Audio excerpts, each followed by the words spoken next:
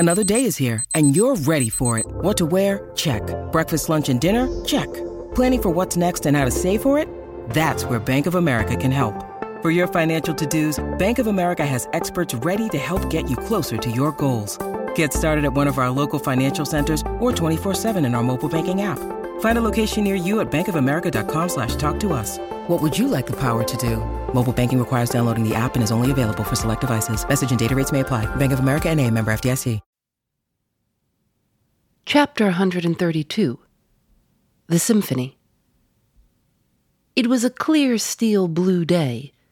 The firmaments of air and sea were hardly separable in that all-pervading azure.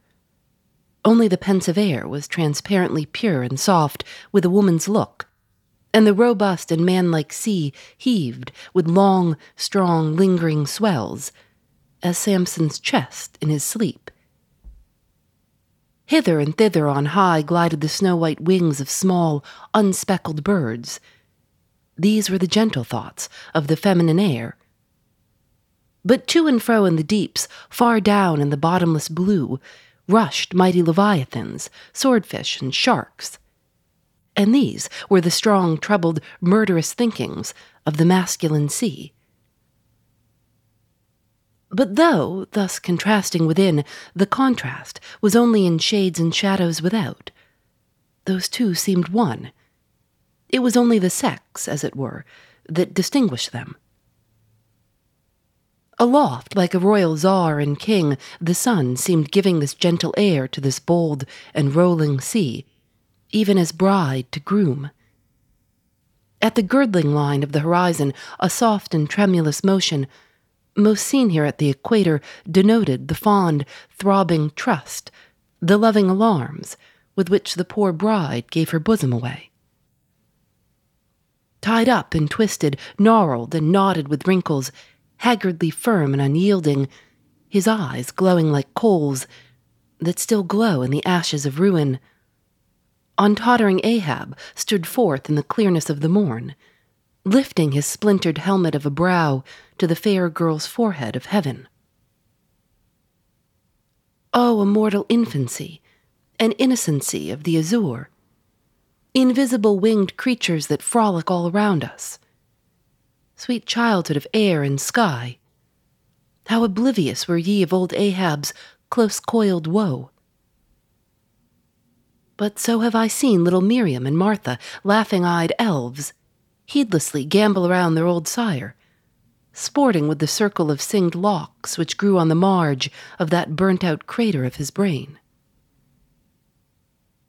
Slowly crossing the deck from the scuttle, Ahab leaned over the side and watched how his shadow in the water sank and sank to his gaze, the more and the more that he strove to pierce the profundity. But the lovely aromas in that enchanted air did at last seem to dispel, for a moment, the cankerous thing in his soul. That glad, happy air, that winsome sky, did at last stroke and caress him. The stepmother world, so long cruel, forbidding, now threw affectionate arms round his stubborn neck, and did seem to joyously sob over him, as if over one, that however wilful and erring, she could yet find it in her heart to save and to bless. From beneath his slouched hat, Ahab dropped a tear into the sea, nor did all the Pacific contain such wealth as that one wee drop. Starbuck saw the old man, saw him how he heavily leaned over the side, and he seemed to hear in his own true heart the measureless sobbing that stole out of the center of the serenity around.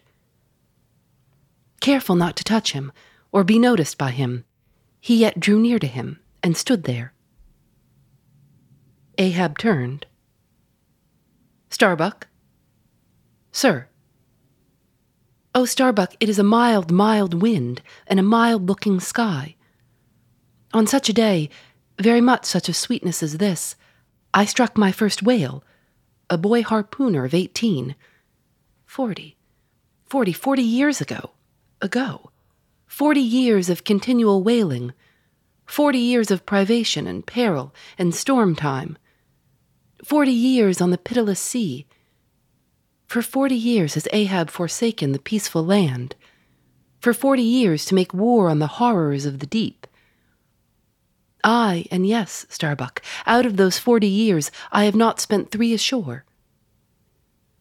When I think of this life I have led, the desolation of solitude it has been, the masoned wall town of a captain's exclusiveness, which admits but small entrance to any sympathy from the green country without, weariness, heaviness, Guinea Coast slavery of solitary command.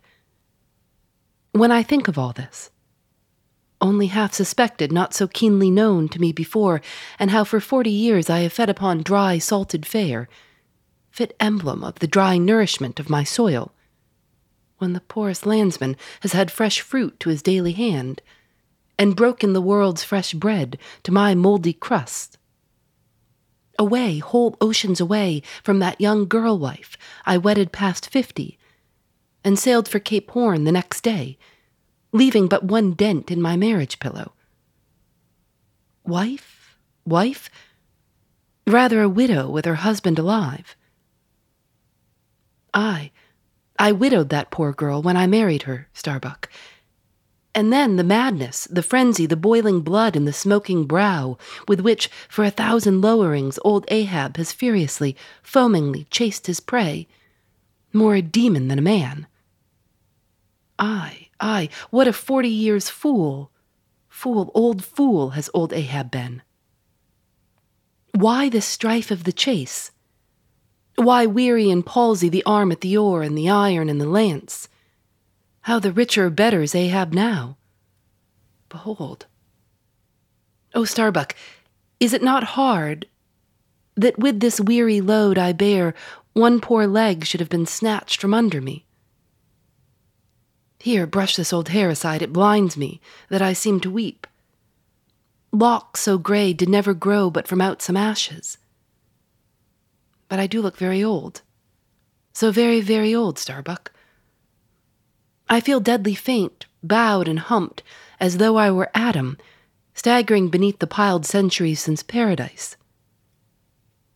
God, crack my heart, stave my brain, mockery, bitter, biting mockery of grey hairs, have I lived enough joy to wear ye, and seem and feel thus intolerably old?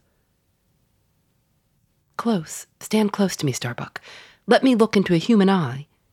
It is better than to gaze into sea or sky, better than to gaze upon God. By the green land, by the bright hearthstone, this is the magic glass, man. I see my wife and my child in thine eye. No, stay on board, lower not when I do. When branded Ahab gives chase to Moby Dick, that hazard shall not be thine. No, not with the faraway home I see in that eye. Oh, my captain, noble soul, grand old heart after all. Why should anyone give chase to that hated fish? Away with me, let us fly these deadly waters, let us home, wife and child too are Starbuck's, wife and child of his brotherly, sisterly, playfellow youth. Even as thine, sir, are the wife and child of thy loving, longing paternal old age. Away, let us away. This instant let me alter the course. How cheerily, how hilariously. Oh, my captain, would we bowl our way to see old Nantucket again? I think, sir, they've had some such mild blue days, even as this in Nantucket. They have, I have seen them, some summer days in the morning. About this time, yes. It is his noon nap now.